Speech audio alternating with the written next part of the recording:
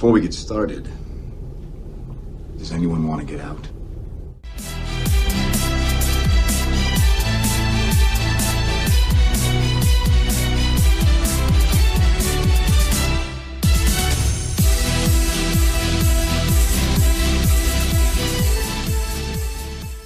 Welcome, Marvel fans, to episode 4 of MarvelCast, a Marvel Cinematic Universe podcast by fans for the fans. Each week, we will discuss the latest news regarding the MCU, followed by a review and discussion of the latest released content in this ever-expanding multiverse. Our audience is a key component to our show, and we will wrap up each week by answering your Marvel-related questions. I'm your host, JG, and joined with me is my co-host, Steven. Steven, how are you tonight? JG, I'm feeling kind of tired. I got up early like I always do on Disney Plus Day, Wednesday. I enjoyed What If. We'll talk about it later, but I think after this, I'm going to have to lay down, go to bed. I second that. You know, Wednesdays are always super early. I remember it was like super early on Fridays because of everything that was with Star Wars, and now it looks like Wednesdays are going to be those days. Well, and like with the live action shows, those are closer to 45 minutes, closer to an hour. So that's even getting up earlier. At least with What If, they're the half hours, and they kind of end right before you're like, oh, I want some more, and then it's boom, credits. So, yeah, I think by the time we get to our next show, another one we're going to talk about tonight, Hawkeye, we will be waking up even earlier if we want to see it before work. Oh, definitely. And it is so exciting to be a Marvel fan. We talk about it every week. There is so much to talk about in tonight's episode. We have lots of news to talk about, some reviews for What If, also the Hawkeye trailer, and of course our main topic, talking about Shang-Chi, a full spoiler review. I'm so excited to hop in. Are you ready for it, Steven? Yep, we got a lot to talk about. It's going to be a full show. I'm so excited. I really feel like we're hitting our groove. I think each episode we're getting better, and we've already been planning out the next couple of episodes. So we got some great things planned for our audience. I agree. I'm super excited. We like to start each episode off talking about the news, and oh my gosh, there is so much news, and with so much going on, we can only talk about a few, but that's a good thing about Marvel. We talk about it over and over as how abundant the news is, and we did want to start off by congratulating the people at Marvel, specifically right now for the team that's behind WandaVision. So the Emmys, they gave out some awards before the actual official night, and WandaVision has brought in the MCU's first Emmys. They have won 3 awards so far: Outstanding Production Design for a Narrative Program Half Hour, Outstanding Fantasy Sci-Fi Costumes, and of course, the one-hit wonder, Outstanding Original Music and Lyrics for the song Agatha All Along. Steven, any just brief thoughts just about the Emmys here and you know, Marvel bringing in the first win? Oh, I do have some thoughts, and I'm going to play some music while I talk about them, because this song is so catchy. I was singing it for weeks afterwards. It obviously should have won, and I'm so glad it did win, because you're bringing in these people that wrote music for Frozen, and now they're getting a chance to be recognized, and to give Marvel multiple Emmy wins here. I'm just really happy. And I think, you know, even though I loved all the Netflix shows, I loved Agents of S.H.I.E.L.D. and Agent Carter, I think there's a fine line and a very noticeable difference between the quality of the production, the show, the story with these Disney Plus Marvel shows. And I'm glad that they're being recognized as they finally should be. I agree, and it is such an incredible, and this is the thing too. Like, this is the early, like, it could still pull in some. There's some other ones that could pull in some awards here. You know, they do have some steep competition, like The Mandalorian, which also pulled in many awards. So it is a promising sign. It really does show that they are putting every effort into making these just as cinematic, and you know, going along with that song. That song was stuck in everyone's head. It hit Billboard charts. I think that said something. Like, that's crazy. Like a Marvel like song hit Billboard. Like, crazy. Wouldn't it be great if she eventually makes it into a film, Agatha, Harkness, if we could actually just kick it off with that song? People will go wild, because again, that's just such a catchy number. That's what we need. We just need the sing-along version in theaters. Heck yes. Well, speaking of films, Marvel, specifically Disney, actually, released their schedule through 2028. Granted, further down the line, it's more just the Avatar and Star Wars stuff. But in the more immediate future, Disney, specifically Marvel, slated in 2024 4 new Marvel projects. There is no official title or anything attached to these dates. They are February the 16th, 2024. May 3rd, 2024, July 26th, 2024, and November 8th, 2024. That's also along with 3 other projects that we don't know about in 2023. That's on July 28th, October 6th, and November 10th, which is also along with Ant-Man and Quantumania, and also Guardians of the Galaxy 3. 5 movies in 2023, 4 in 2024. Steven, we are going to be busy. This is what we like to call job security. The fact that you'll be listening to us for years to come, I couldn't be more excited. I didn't expect them to announce the titles; they never do. But the fact that Disney puts these on the calendar shows that they have, a positive hope and an idea that, despite what the pandemic's doing right now, they're hopeful and planning ahead as if these movies are coming out, because the 2023, 2024 movies will be filming and getting into production in the next year, because that's how long it takes to make these. So we know that they're already being, pre-production and writing, even if they haven't announced them. If I had to guess, looking at 2024 with those 4 films, I think we're going to get a mixture, just like we did this year, with maybe 2 of those being sequels or continuations, and maybe 2 of them being new introductions or standalones. Like this year we had, we will have Spider-Man and Black Widow as our known characters, and then we also have the Eternals and Shang-Chi as our new characters. What about you? What movies do you hope for, or any predictions on what you want to see in the next couple of years? Oh yeah, so I think definitely it's gonna be interesting. I think we're gonna find out by the end of this year what's filling out the rest of 2023. We have that Disney D23 type event, Disney Plus event happening in November, where they're going to be announcing some projects. There might be a huge emphasis on Disney Plus, like the shareholder event last year. But I do think, like in that event, they're going to announce some theatrical stuff, and that's where we're going to find out these other 3 movies. I think for those, I think one of them is a lock, is Deadpool 3. I think, Ryan Reynolds has been writing almost every day. I think there was an interview or somewhere where literally he takes his kids to school and he goes home and he writes, and he picks up his kids from school and he writes, and that's what he does. And they said that they could start filming this next year. So I think that fits right in for 2023. Some hopes. I still think it's early for an Avengers film. And so I don't think we're going to get a proper Avengers in the 2023, 2024.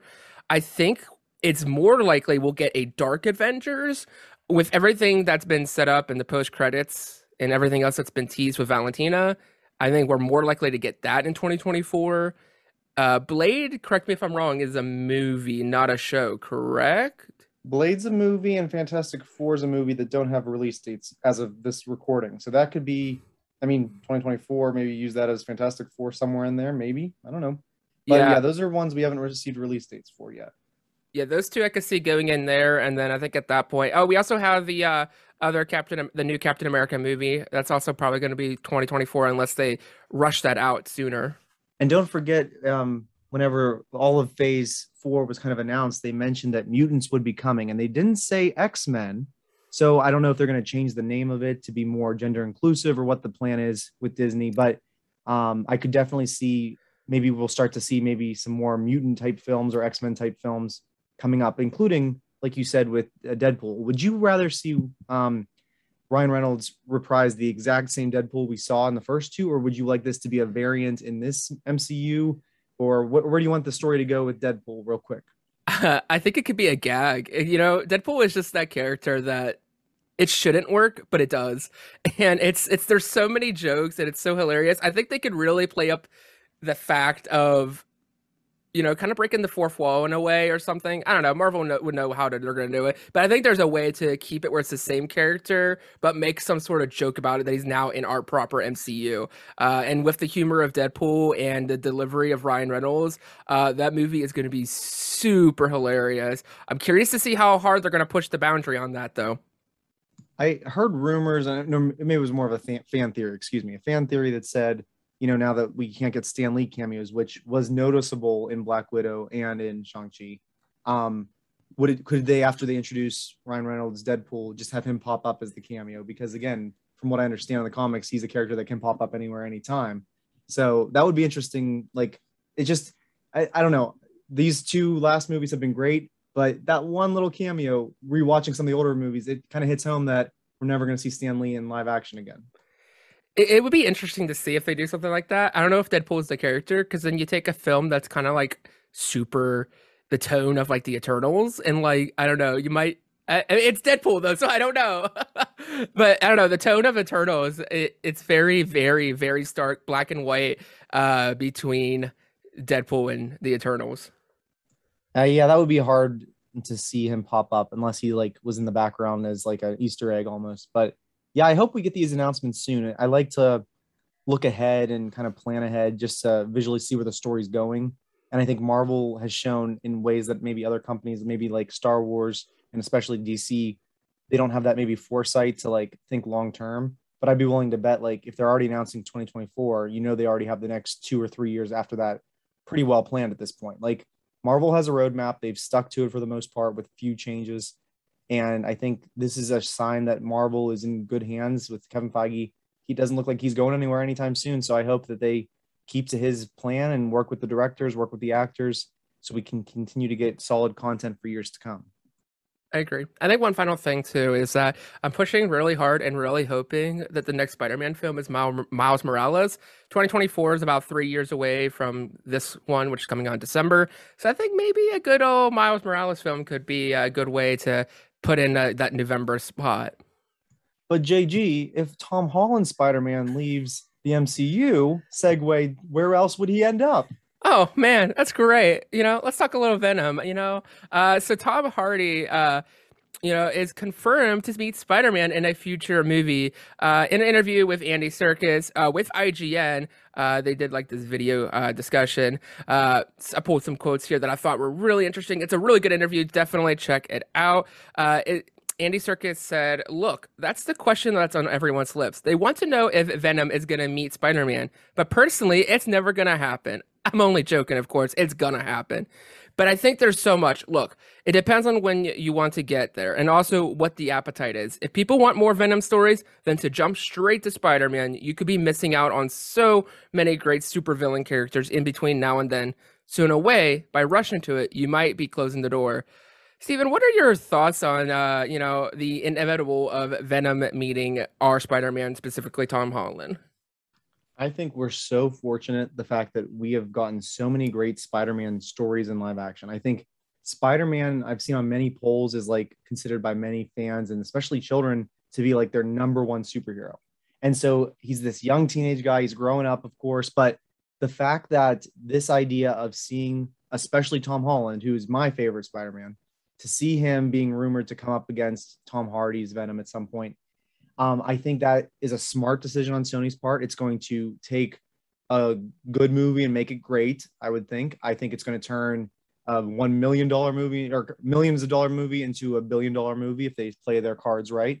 And I do think that it even adds more value to Sony's upcoming films, whether it be Morbius, if they do a Kraven the Hunter, because it's then going to, if they plant the seeds correctly, instead of rushing it, just like think about phase one of Marvel Cinematic Universe. They didn't jump in with the Avengers.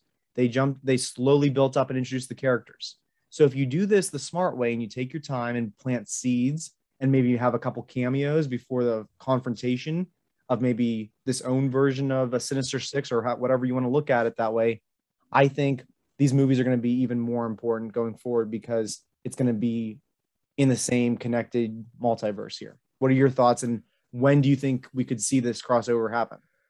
It's hard to say because, obviously these are connected in a way because of the deal between Sony and Marvel, but it still definitely has felt like on its own. But we've obviously now seen some hints and some directions that they are combining the two and they are coexistent in some way.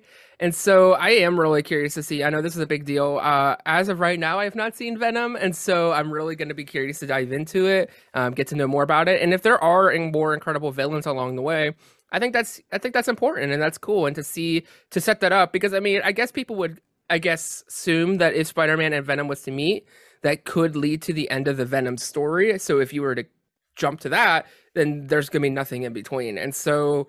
I do think it is smart to play the long game. I do think that you would need to tease it and start setting it up a little bit more to build that hype, to build that anticipation. Because it was, I don't remember the specific one, but one of the most early post-credit scenes teased Thanos, and that took forever to pay off. And so, a little payoff here, and eventually, maybe in a good couple of years, we're gonna see this epic showdown. And one thing kind of to add on to what I shared, nowhere in the quote, I don't think I'm looking at your quote again, it doesn't mention Tom Holland Spider-Man. So maybe I'm jumping the gun there, but if I'm Sony And I already have Tom Holland under contract, and I'm working with him on Uncharted movie. Um, I would want to keep him because I'm seeing that how well his movies are doing for the MCU, and if I can continue to connect it. But yeah, you can't guarantee it's going to be him. We don't know how much longer Tom Holland will want to play the role, or how long his new contract was extended for. But my hope is that Marvel, Disney, and Sony all play nice together, so that way, even if Tom Holland is in the Sony films, I don't want him to be completely gone from the Marvel films, because the way they set him up, I think he's still hopefully going to be a big player whenever we have crossover events or maybe his own story. But again, a Miles Morales trilogy would be great too. I think there's so many different Spider-Man stories still to tell, and the more the merrier. And if we get to see him pop up more often, because think about it, we've seen him in 2016 with Civil War, 17 with his Homecoming, 18 would have been maybe not an 18. 19 was Infinity War, 20, no, yeah, 18, excuse me, was Infinity War, and 19 was Endgame. So we've seen him almost every single year, and then this year with his movie. So we've gotten so much, we've been spoiled with Spider-Man content, and I think the more the merrier, let him continue to have his character appear, just as long as it doesn't become oversaturated. Yeah, when you say it doesn't say specifically Tom Holland, you are correct there, because we do still have the many, many, many, many, many rumors going on with Andrew Garfield and Tobey Maguire. And I think when you have those possibilities, and even the possibility of Miles Morales, and even with what happened with the animated Into the Multiverse, like there's so much possibility. There's so many different Spider-Man. Like, it might not be Tom Holland. I think it would be kind of foolish not to capitalize on that. But from what we see in Marvel overall has been doing a really incredible job. And I imagine Sony is going to want to play off of that. They are an independent studio. And so, if you have the ability and the asset to use the success of Holland, I don't see why not. But also, if we bring back the rumored Tobey Maguire, Andrew Garfield, that's being rumored, again, we don't know for sure. And if they want to utilize these different actors and continue their stories, I mean, while Tom Holland would make the most sense, there are still fans of the Tobey Maguire and Andrew Garfield films. So do you connect and have one of those other actors continue their story in a fourth film or a third film per se, and have them continue to interact with these characters? I mean, I really feel like with what Loki did, I know I say this almost every week at the end of the Loki series season finale, you are opening so many potential doors to have so many crossovers between so many variants that we don't really know what to expect. Our 2024 movies could be the most insane crossovers, bringing back characters and actors that we haven't seen in years from, on non-MCU films. So we are in the dark right now, but it's such an exciting darkness that I can't wait to see what's revealed and how Sony continues to build up their universe, even in the next couple of weeks, especially. Definitely. I think by the end of this year, I think we're going to have definitely a clearer picture once Venom Let There Be Carnage release, and once Spider-Man releases. I think we'll start to see a little bit of the picture a little bit better. I think there'll still be a little bit of vagueness, but I have a feeling that we're going to get a really strong idea of what's to come. And so we are going to hop into our reviews of the week. We are going to be talking about, first and foremost, the Hawkeye trailer, which released on Monday. That trailer was incredible and gave us a lot more information for what we are to expect. It is dropping November 24th, I believe. It's that last Wednesday of the month, right before Thanksgiving. Steven, what did you think about this holiday festive Marvel show that they're giving us?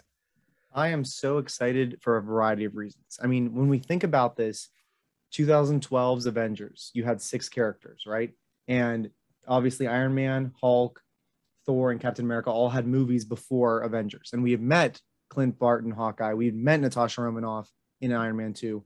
So the fact now that Black Widow just had her movie this year, and now our 6th and final Avenger is getting his own, again, I consider it a movie, but a standalone story that we get to expand over. I don't know if it's going to be 6 to 8 hours, 6 to 8 episodes. I don't know if they've said yet. 6 episodes, I believe. 6 episodes. So again, we're getting, if they're over a half hour each, we're getting over a 3-hour movie, if you think about it. And so we're going to get this story. I thought that the trailer was awesome. I think the tagline of, make sure it's wrapped up in a bow is appropriate. I really liked the Christmas music that played over it, because even though we're only in September, we're starting that'll be here before we know it. And the Christmas season will be here before we know it. And it really gave me Die Hard vibes because again, the action adventure, the shoot 'em up, the Die Hard is one of my favorite Christmas movies. So I'm so excited to see a Christmas Marvel, because we haven't had one of those since Iron Man 3, and Christmas wasn't a big part of that. I feel like this idea of Clint's trying to get home by Christmas is the motivating force of the episode or of the season. What are you most excited about with this new show? I think it's exciting because, when WandaVision was coming out, it was about two characters that I really didn't care about. It's not to say that they weren't really good in their roles, and that's not to say that they're amazing actors. I personally did not have the motivation to really care or be invested in their stories, And when WandaVision came out, I was definitely intrigued by the concept of the show. And what I love so much about WandaVision is that it made me appreciate and respect and really grow attached to those characters. And Hawkeye is definitely someone similar, and where it's a character that is really cool, with all the bow and everything. But again, it's a character that I didn't feel invested in. And so I'm very excited and hopeful that Disney and Marvel is going to really, give me the stuff to make me care about Clint and really get attached to that character. And that by the end of it, when possibly he's not going to be Hawkeye anymore, it's going to suck. And I'm going to be like, wait, I want more. Because I think, we're seeing the baton being passed from all the original heroes to the next to the next, and I don't think that that's gonna shy away in this one either. It really is looking like Kate Bishop is the future. Yeah, she is. And I think just like our other recent shows and movies have introduced the next generation, I think it's Marvel's way of bringing fresh new takes on the characters. Like you said, we might see a Miles Morales and less of Tom Holland. And again, every couple of years you kind of reinvigorate the franchise. I think this show will probably be maybe 50-50 Clint Barton and Kate Bishop's show. And I could then see whether they decide to do a movie with her or even a Disney Plus movie or a Disney Plus season 2, and then make it her show with maybe like 80% her, 20% him.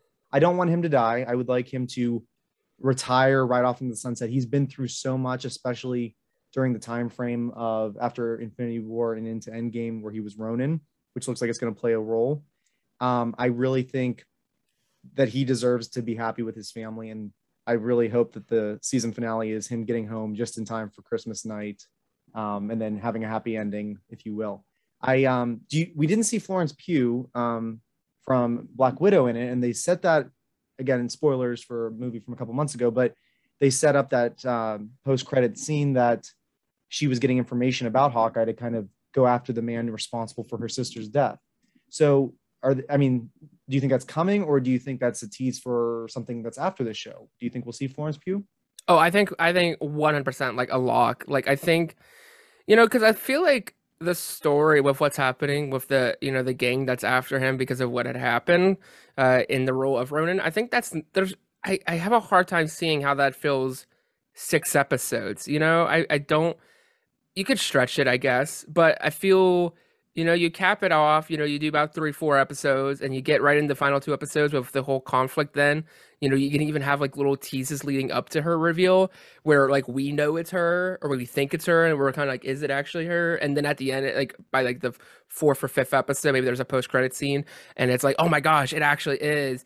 And, we think that all is all dandy. Maybe like he actually gets home because like this is going to lead up through all of December. And so what if like right around that episode around Christmas, he actually gets to Christmas, but then he has to leave once again because now she's, causing trouble. And I don't think she's going to be a villain ultimately. I think she's going to find out the truth of what happened, and it's going to be emotional. Yeah, and I did notice one thing in the trailer, and then reading some reviews about the trailer, that he does seem to have a hearing aid when he says goodbye to his daughter when she gets in the car. And I know that's a big plot or a big character trait of his in the comics. I don't know if he's deaf throughout the comics or if that came later into it, but that's going to be, again, a character with a disability and how he overcomes it. And I'm excited that Marvel's showing this diversity and, again, bringing in so many great, a way to represent every single person throughout their movies. And I think Marvel does that as a way that many franchises might not, that they offer so many representations of so many people in their products. Did you by chance see which actor was liking almost everything that was being tweeted at him about this that might hint that we might see someone return? I heard about it, but I don't remember who it was. It was Vincent D'Onofrio who played Kingpin, Yes. and there had been rumors while this was filming that he might be coming back. And again, I don't know anything for certain, but the fact that he was liking everyone's tweets, the fact that he was almost promoting this makes me wonder if they could set him up to bring in Kingpin. Do you think because of its release and because Sony's Spider-Man No Way Home has not changed its release, is there going to be any crossover? Is there any tie-in? Or do you think Spider-Man is already busy enough it's going to kind of stand on its own?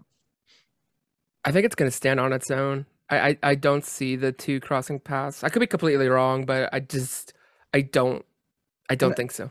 I don't even know, is Spider-Man No Way Home based around Christmas? I think it picks up pretty closely after Far From Home, unless there's a time jump. I don't think it's at Christmas, but it It just happened to doesn't. be They released. haven't really given us a time. So we'll have that movie to look forward to in December, plus this weekly show. I mean, I know we've already talked, and we'll probably talk more about it later, but we're going to do a ranking and kind of the awards at the end of the year, right around New Year's. So I'm excited to do that with you because have had such a great year with so many shows and so many movies, and that trailer just makes me even more excited for probably. It looks like that's going to be the last one of the year because it looks like Miss Marvel is being pushed to early next year because I haven't heard much more about it yet. That's what it's looking like here, and the schedule makes sense. Another huge thing to point out in that trailer is that I don't remember seeing it personally, but I watching a breakdown. It does look like that the hero Echo was introduced, and so Echo is a deaf Native American character. It's going to be played by Aliqua Cox. She will be introduced in Hawkeye, and she's also, according to Variety, this was written in March 22nd of this year. She'll be getting her own show. It's in early development, but she'll be introduced in this. So I think that's really cool, and I do believe that the actress is also deaf. So it'll be like incredible moment of just adding just diversity and representation for people and be able to see themselves as heroes. I think it's so important to get that, and the fact that we're seeing more and more of this is just so it's refreshing. Yeah, if you think back to where it all started, like, and to where we're at now with the amount of diversity that we're even going to get in the future, like thinking of Eternals, what that cast looks like and what they're going to represent for the world, pretty much how they represent so many different nations. I think it's really exciting. I do wonder, there was one question I had, someone that I was looking for that I didn't see in the trailer was Hawkeye's wife, Linda Cardellini, the actress plays her. I'm assuming she's okay because I know she was the one that called him at an Endgame when his phone rang because she was dusted for 5 years. Do you think that was just she's there somewhere but just not in the trailer, or do you think something happened to his wife off screen? Uh, so there's a scene where he's talking on the phone or something and he says babe. So I think, people have been wondering like, oh, he's with the kids. Are they divorced? Are they separated? I just think he is doing some father and children bonding, and mom is busy or something. And, I don't think that there's anything. I hope not. I'm a person of happy endings. But I think things are okay. And speaking of father and children bonding, did you see what musical they're going to see? Rogers the Musical. Yes, I want a full Disney Plus release of that, please. Yeah, just like Hamilton last year. As someone who Yes, enjoys musical theater, I'm excited to. I'm sure we'll get that'll be some lighthearted comedy. Probably they'll save almost a song for each episode or do something fun, and then we'll be talking about Emmys again next year. yes. I saw that and I was like, oh heck yes. It even gives off like a Hamilton vibe now that you say it, like the poster design, very similar. Yeah, so I'm looking forward to it. I think it's going to be another great. I mean, just looking at what we've had this year between the multiple shows, I like the diversity that each show feels independent, but if you're watching them all, you're going to get more out of it because you get those inside jokes and references, and especially as we talk about What If here in a minute, that's something else that played a big role in this week's episode, I think. Definitely. And, let's talk about What If. This week, episode 6 aired this morning, Wednesday, and we got the What If Killmonger rescued Tony. So this episode was, kind of folding a little bit after the effect of the first original Iron Man, and then the effects after that of what would happen if Killmonger had rescued Tony in that initial, like when that attack happens. Steven, what was your thoughts on this What If and how it altered the story? It was very interesting. I wouldn't say this was my favorite episode. I still really enjoyed it. I'm glad I watched it when I did in the morning. I think the part that might have lowered it a couple notches on my belt, and you might be completely different, was whenever Killmonger designed these drones that then come into Wakanda. Something about it, it just did not. Maybe I felt like there was a little bit too much time on that that could have been spent elsewhere, in my opinion. However, I really liked the opening montage where they showed the impact, of course, of Tony Stark, who started the whole MCU. And I think the title's a little bit misleading because, he saved, rescued Tony at first to get what he wanted. But then, of course, Killmonger is playing the typical Killmonger we're used to seeing. And he eventually does kill Tony and many other characters that we're going to talk about. I don't know. It was good, but I think the parts with the drones kind of slowed me down a little bit. What about you? What did you think? So I definitely enjoyed it. It was definitely good. I will say it's probably my least favorite. It just didn't wow me. It really didn't do much for me. I know that might necessarily be a hot take, and I'm not meaning it to be, but it just, I don't know. There was just something about it as it went on. It just felt like it dragged, and it really just felt very just slow and just, maybe I'm so used to the fast pace of almost all the other ones have been really like the pacing has been extreme. This one just, I think all the performance, I think the visuals are good, and it's a good story. I just compared to the others where we have like masterpieces of stories, in my opinion. Like this one just felt, not as good for me. Yeah, I agree. I don't feel like I felt the same emotion like I think about when I think about Christine Palmer dying every single time that Doctor Strange tried to change the timeline. I think it was like the Frankenstein's child monster of like the combination between Iron Man and Black Panther. It was a very much you're taking those two movies, blending them together. I mean, Killmonger, a lot of these characters that we've seen in What If have been slightly altered because of the things that have happened to him. And of course, Tony was. Killmonger, I think from beginning to end was still Killmonger. There wasn't much difference there in his character. And I think Michael B. Jordan did a great job performing the role. My favorite scene, and it gives me hope, was whenever towards the end when Killmonger took on the Black Panther the herb there, and he went into the land of the dead. I don't know the exact name of it. And he saw T'Challa talking to him as cousins. And even though Killmonger had killed T'Challa, that gave me hope that, and I don't know if Marvel will do this. I think back to, The Rise of Skywalker, episode 9 of Star Wars. Even though Carrie Fisher had passed away, Star Wars beautifully brought Carrie Fisher to give her the proper send off that the character needed as General Leia. And so I don't know if Marvel will digitally recreate Chadwick Boseman's T'Challa even for a scene, but I think that would be so emotional and moving, and that'd be a way for whether it be Shuri or whoever it is that goes in takes on that herb to talk to the dead. I think seeing Chadwick Boseman as a digital just for a minute would really be such an emotional moment that would leave everyone in the theater in tears. Or So even that his was my voice. favorite. Yeah, oh yeah. Even if you heard his voice and you didn't see him, or he was in the presence of like the Panther itself, that just was a scene that really hit me in the emotions, even though most of the episode didn't.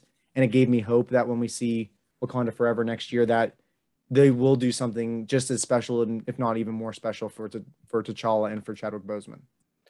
I think it's tough because the most excited I got during this episode was the ending. Was whenever we saw Shuri and oh gosh, I just blanked on Pepper, her. Thank you. Pepper. Yep. Yeah, thank you. Seeing that excites me. That's like, whoa, what? Like that's wild to me. Like, see, and I think that's I think where I get with this is that the whole time I'm just sitting there, I'm like, okay, like that sucks and that's not good and it's different, but it just felt very much the same, which I think is why I struggle so much with, the Captain Carter episode. Like, while that was so good, it just felt the same. You know what they should have done? Again, I don't want to tell them what to do, but if they had known what was going to happen with Chadwick Boseman, maybe they would have made this an episode instead where Killmonger is a better leader, a better person, makes better decisions. Because if they wanted to, with the variants, and I know we're just theorizing here, and you lose Chadwick Boseman, but if you could find a way to replace him, not replace T'Challa, not replace that character. But if you brought in a Killmonger, the cousin from a different variant that was a better person, and you introduce them in What If, imagine what Shuri would have to do, like looking up to this great guy who looks like the guy who tried to take the throne from her brother. Like that would have been such a great opportunity to, if you would have introduced a good version of Killmonger, and to see where that character could have gone in live action. And who knows, maybe that could be something. Maybe we'll get What If in the spring. Who knows when the next season of What If is going to air, and that they could put something together or just introduce a variant. That's just something I would have done, I think, in hindsight. I think that's definitely more interesting. It definitely flips it way drastically on its head, and really the stakes are so high. I think that's what really the stakes didn't feel super high. Like the whole time I just felt like he was going to end up, succeeding regardless. Like it just felt like the path was maybe different, but the end result was going to be the same regardless. Yeah, I think with all these episodes, I do also like when they bring back the recurring characters like General Ross, Ulysses Claw, Pepper, and Happy were great in it. Like, I love that they got so many voice actors back, and even the ones that aren't the live action actors have done a nice job of imitating the voices as best they can. I think the actor that played Tony Stark did a really good job to get on that personality there and that character and charisma. But yeah, I mean, at this point, this is episode 6. I think there's only 2 or 3 left, so we're almost done with the season. And they did put out a trailer for the midseason. I did not watch it. Did you get a chance to watch it yet? I watched it. It was mostly stuff that we had seen before. There was like maybe like 5 singular shots that were different, but they weren't anything like going to be like mind breaking. Like I think 3 of them were like in this one alone, where it was like Okay. whenever Tony, it was like almost all the shots with Tony. It was like Tony in the car, Tony with the Infinity Gauntlet, and then something else with Tony. But they didn't really show much. Can you think of what else we still haven't seen from the 2 trailers? I mean, I think we're still going to have, there's an episode with Thor, like a party Thor, they're calling it. Yeah. I think there was something in the trailer that I'm still waiting for. Maybe it's the finale with the evil Doctor Strange with Captain Carter. Yes. And there was another shot that I remember of like the new team of Avengers with Gamora Yes. having Thanos. So that could easily be 3 more episodes, or that could be 2 episodes and something left up for mystery. I don't know. Definitely. I do want to also bring up, while it's not specifically about the episode, but more of what we've been seeing through the series, the Watcher is getting closer and closer and closer and getting way more. Like we're seeing more of his physical, if we want to call it physical form. We start off with like the first few episodes, it's like a voice, and then it's like stars, and we can kind of see the outline. We are now seeing like his like full like head to like almost torso now, and he is getting closer and closer. And I think that is very imminent. That it reminds me so much when in the Doctor Strange episode, he says, I can intervene, but I am not allowed to. And I think we are getting to that point where more than likely in the final episode 9, the Watcher is going to intervene, and whatever that means or whatever that does is going to have the ramifications for the future moving forward. Yeah, I think you're right there because, I didn't really notice that till you mentioned that, but you're right. We're seeing more and more of him. We're not just seeing the outline. And I know Hasbro put out the recent toys from What If, and it's one of those things where you have to buy each toy to get a piece, and the piece that comes together is the Watcher. So we kind of have seen his final form through the action figure, but I think we'll see that probably in episode 9. And the actor that plays him, Jeffrey Wright, who I know from Westworld, who did a really good job, I think he looks the part. So that's the other thing. He's kind of bald and he fits that image there. And especially with a little bit of CGI, he would look really great. So that makes me even think that this Watcher character, who's really the only new character in What If, is definitely someone that could potentially pop up, whether it be the Doctor Strange Multiverse of Madness or something else further down the line with more characters. But I'm excited to see more of him, and I'm glad we're hearing more of him because I think that character is going to play a huge role, especially because he's the only new addition, really, besides all these variants. I agree. And yeah, any other final thoughts about this week's What If, or What If in general? No, I think the show is very good. Even though this wasn't my favorite episode, I'm very optimistic that it'll hit the landing there. And then by the time that ends, we'll be getting almost ready for Hawkeye and the fact that we had Shang-Chi in September, we've got Venom in October, we've got Eternals November, and Spider-Man in December. Like really, in all the shows, like I'm just so amazed and I can't believe how much content we have.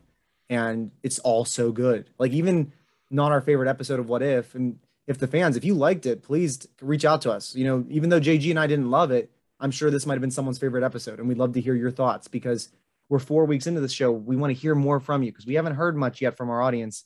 And we're hoping you're enjoying our show. We hope you keep, sharing your thoughts. And so if this was a great episode, in your opinion, tell us why. And so reach out to us. Definitely. I'm very excited to see how this all wraps up and how it does end up affecting the rest of the MCU. And speaking of the MCU, we did have Shang-Chi release about 3 weeks ago, timey-wimey. And man, it is time for us to go full spoiler discussion. We've both been very eager. We haven't talked to each other really at all about it, besides what we've talked about on the podcast. So we are very excited. I do want to just make it very clear. We are talking spoilers. If you have not seen the film, it is time for you to say goodbye for now. We thank you for listening. Please come back and listen once you watch the movie. Until then, have a good rest of your week. But we are going to dive deep into spoilers. You have been warned. Steven, about 2 weeks ago, we sat in a theater. We've heard so much hype. We saw the Rotten Tomatoes score and all the buzz and all the excitement about something fresh and new. We've sat on it now for a bit. What are your thoughts on Shang-Chi?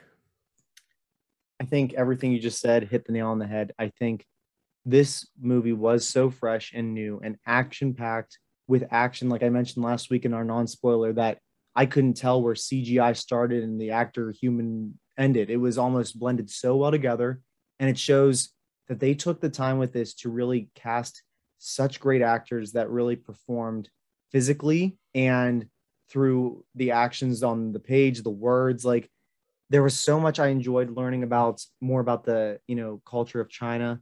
I enjoyed seeing these characters and introduced to so many new ones with a couple of short cameos.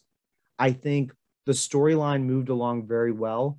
I think bringing back Trevor Slattery from the Iron Man 3 as the original Mandarin, even though he was an actor, it was great to kind of see that character return and add such comedy. Like, when you go to a Marvel movie, you're getting comedy, you're getting heart, you're getting feeling, and you're getting the action. And we got all of that here. The way that the story ends by setting him up, and especially we'll talk in a few minutes about the post-credit scenes, I cannot wait to see where he comes back again. I mean, seeing the dragon and how well it looked. I mean, I'm used to dragons on HBO's Game of Thrones, and this dragon, it's been a couple years. It looked so incredible. I'm so glad I saw it in a theater because you felt like you were right there in the battle with those characters. The relationship between Shang-Chi and his father, Wenwu, the Mandarin, seeing those characters fight and seeing just the connection between all the characters. Like, there are so many stories I want to see that come out of this. That's just my gut instinct there. JG, what are you at after 2.5 weeks? It's just so incredible to think, a film that I honestly normally would not like. Say you strip away Marvel and you have the type of film that it is. I probably, very rarely might not go in to see. It's just not normally my type of film. But the fact that, as a Marvel fan and as someone who enjoys it, you're going to go see it.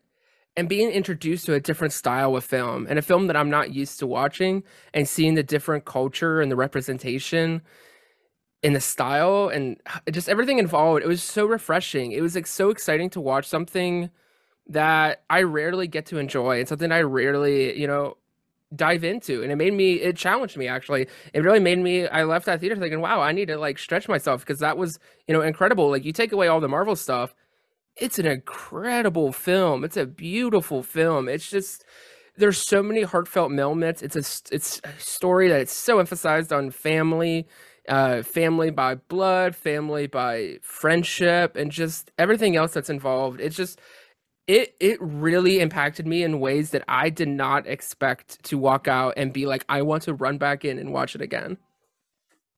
And I was not familiar with a lot of the cast. I know we talked about that last week, but I think they all did a phenomenal job of really taking those characters and running with them, especially when you have Simu Liu, who played Shang-Chi, who played Sean, and seeing the way that he just looked like he'd been a professional actor for such a long time. And I know he's done television. I know he's had some other movie roles, but to take on the leading role, like, there was so much weight on his shoulders. But at the same time, you have him you've got his sister, who I didn't realize was such a big role in the story, and like where they leave off these characters that had been separated for years. I love the flashbacks to seeing the mom, and about a third of the way through the movie, I was wondering, are we going to see what happened to the mom? And when we did see the flashbacks, even though you don't see what actually happens, but it just hits you so hard because, as someone, everyone has a mother, and you see what Shang-Chi is watching there, and he's helpless, and he knows he's going to grow into something powerful and strong eventually. But just that really hit home, just seeing like that scene. And then he's conflicted. He wants to get away from his family and his legacy. There's so much that I think anyone can relate to this character. I mean, no matter what your nationality is, your background is, you can relate to this character. And that's what Marvel does so well. They are giving you a chance to relate to their main characters, whether they look like you or they don't look like you. It doesn't matter. They just want to create these characters that you can feel and connect with. I loved how the movie opens up with, the sports car. We're so used to like seeing Tony Stark rolling around in the most expensive car ever possible. And you're thinking like, oh, like he rich? Does he have like this insane inheritance?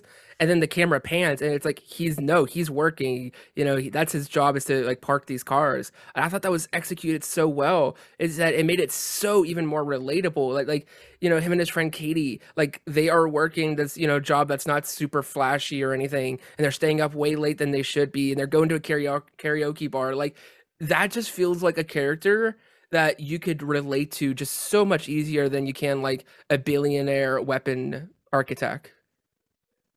Yeah, because I think we're all that person. We're the people that work the jobs, that most of us, and we then pay our bills and we wait till the next paycheck. We're kind of in that cycle like he is. Like you said, I don't think many people can relate to being the Tony Stark. There's not that many of those, but there's a lot more Shang-Chi's in the world. Well, let's talk about Katie for a sec. Do you think, like, obviously she grew as a character as well because she was so caught off guard that her best friend had kept a secret from her. And then by the time she's training there, and her teacher, how he kind of kept giving her such a hard time until he was killed in the battle. And now she has the ability as a very strong archer, just as we're getting another Archer show soon with Hawkeye. And the way the post-credit scene ended, the fact that Wong brought her into this meeting as well. I mean, obviously we knew Shang-Chi was going to play a big role, but it looks like Katie's going to play even maybe a bigger role than some of the sidekicks or love interests that we've seen before. And I don't know where this character, if it's going to turn into a love interest, like her family made it seem like it might've been going there or teasing that. But the fact that Wong, and again, spoilers, as we know, we're talking about, but the fact that Wong, Captain Marvel, and Bruce Banner all kind of welcomed not just Shang-Chi, but also Katie into the Avengers. That way, with the next time we see them as a team, they've already made this introduction. Were you surprised to see Katie in that last scene as well? Oh, definitely. I was drastically surprised. I'm very excited they didn't, but I was kind of caught off guard because most of the time in movies, like it's about the about the main character, but they have people that come along with them. And if the main character story continues, more times than not, the side character is just sideline. Maybe we'll see a phone call or some sort of scene where like they're mentioned or referenced. But to actually have Katie come along, and I'm so glad. Katie is just full of so much life and energy, and just Katie was probably one of my favorite characters, and I was not expecting it. I was laughing. The audience in the theater was laughing, and just the fact that we'll be able to get that chemistry still. I love that they emphasized so much that it was platonic. I hope that it stays platonic, because I think that's just something unique and different and fresh. They are cute and wholesome together, but I think there's something special whenever a movie can show a platonic friendship. We don't often get that. It takes me back to whenever Rogue One came out, and how I literally jumped out of my seat in excitement and joy when Cassian and Jin did not kiss. I thought we were going to get that Disney ending where they kiss and they get blown up, but no, they don't. And I was like, yes. So I'm seeing Marvel maybe go in a direction like that. I am so stoked to see that. Yeah, for sure. JG, what was your favorite fight scene? Like, which one do you remember as soon as I say fight scene comes to mind? Oh, it has to be the bus scene. Like instantly. The bus scene for sure, because that was the first fight scene in the movie and it really sets the tone for the rest of it. And I'd say my second follow-up would be the one that's on the scaffolding outside of his sister's fighting ring. Talk about the fighting ring for a second, because in the trailers, they had teased Abomination versus Wong, and that it's kind of like a real short, quick scene. And Abomination really unless you knew who that was, you wouldn't have recognized him. And he has a little bit of a character change. I guess we're going to see him again in She-Hulk next year. So I'm excited to see more of Tim Roth as Abomination because it was so short, and I want to see that character come back. But Wong, had a couple of moments between that scene, between then right before the credits and then the mid credits. So, was besides and Trevor, like out of those characters, which one were you most excited to see, and which one out of those characters are you hoping to see? We know we're going to see Wong again. Do you hope we see more of Trevor?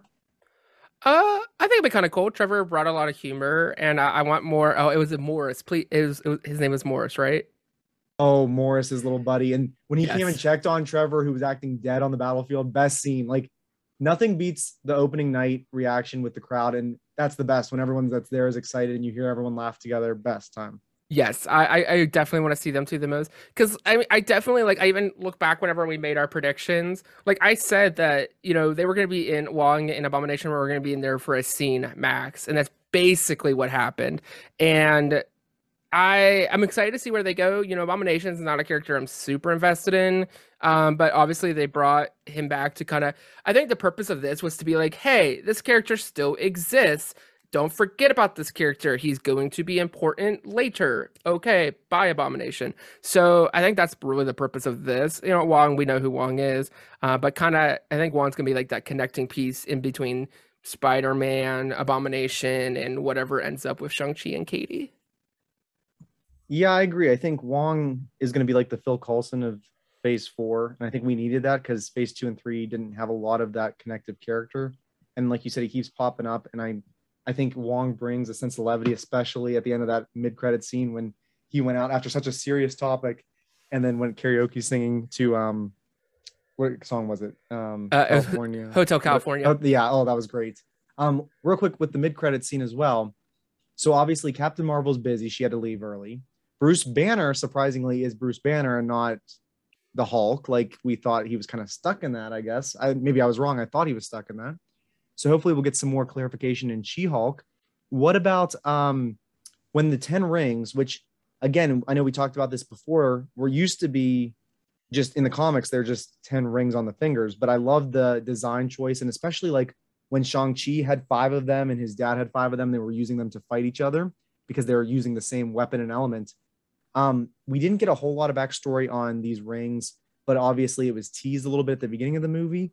And then, of course, in the mid credits, it sets up what are the rings calling to? Is it going to tie in with Eternals, or are they saving this to call in with Shang-Chi 2, which we haven't even heard is announced yet? What's going on with this beacon? Yeah, that's the question. I think that's the big where are we going next with this? And I think they're setting up something pretty big, I feel. And I think we might get a tease to the Eternals about it more. I don't think that it's calling to the Eternals itself. We know why the Eternals are there. It's because of the aftermath of the blip and all the people coming back, causing all the crazy stuff that's happening in that film. But I do think that we're going to find, because they've been here forever, they said. I don't remember the exact amount of years, but it's a big number. And so obviously, I think they're going to have some knowledge on that specifically.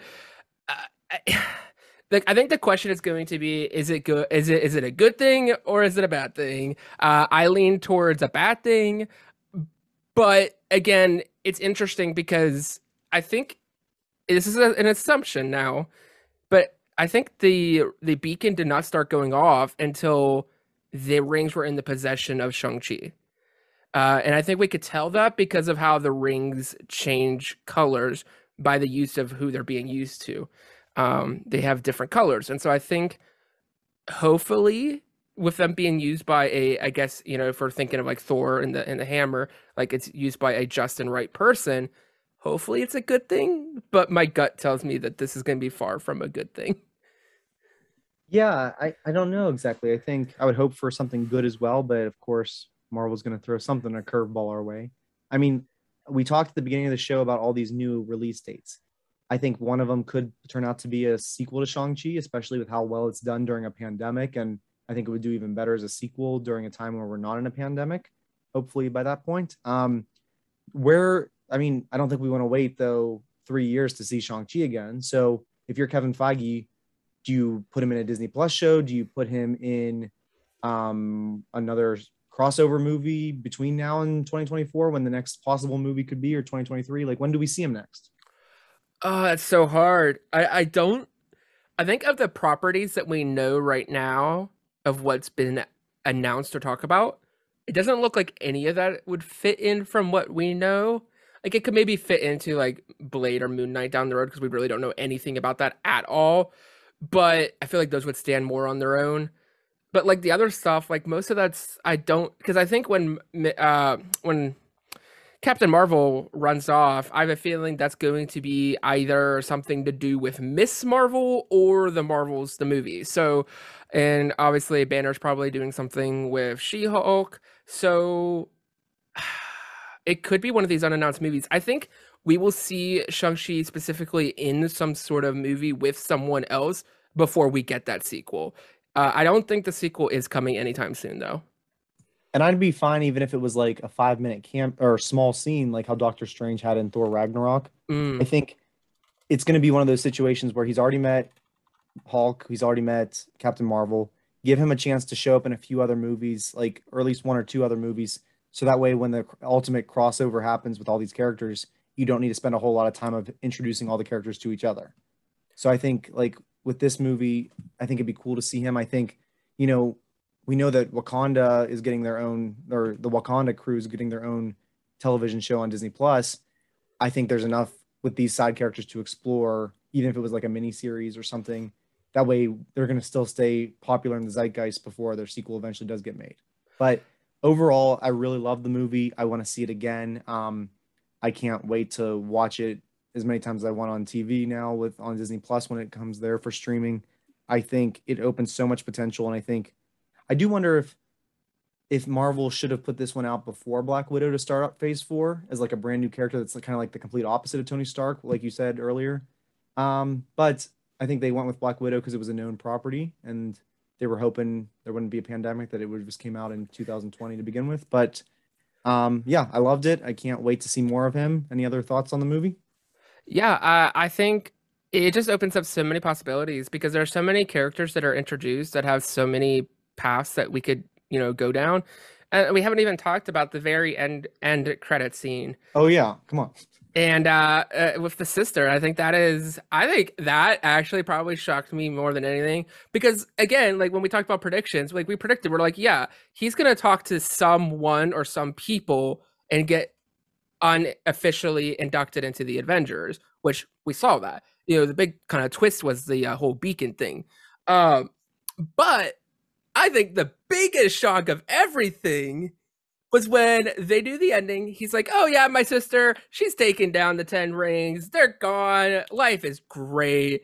And then the credit comes and it pans out and she's on the throne. There's all the iconography. There's now, males being trained, females being trained. There's everything. It's so inclusive now.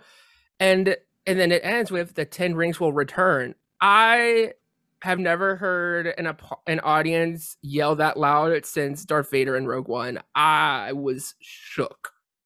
Yeah, I think usually that's where you get like Tony Stark will return or Thanos will return. Or Shang-Chi will return. Yeah. Like This is an organization, and the fact that like they were there from the very beginning with Tony Stark and they haven't been around much since Iron Man 3, and the fact that she's rebuilding them when it was a character that seemed to be like reformed and like on a positive path through most of the movie. So her turn there, kind of dark turn, really was surprising. is it and dark shocking. though? Is it dark though? That's It the doesn't question. have to be. Yeah, we're still in the dark about it, literally. But I think the fact that that organization is going to come back, that they wouldn't put that there unless they're going to be like, I think Phase 4's version of Hydra. They're going to be in multiple films.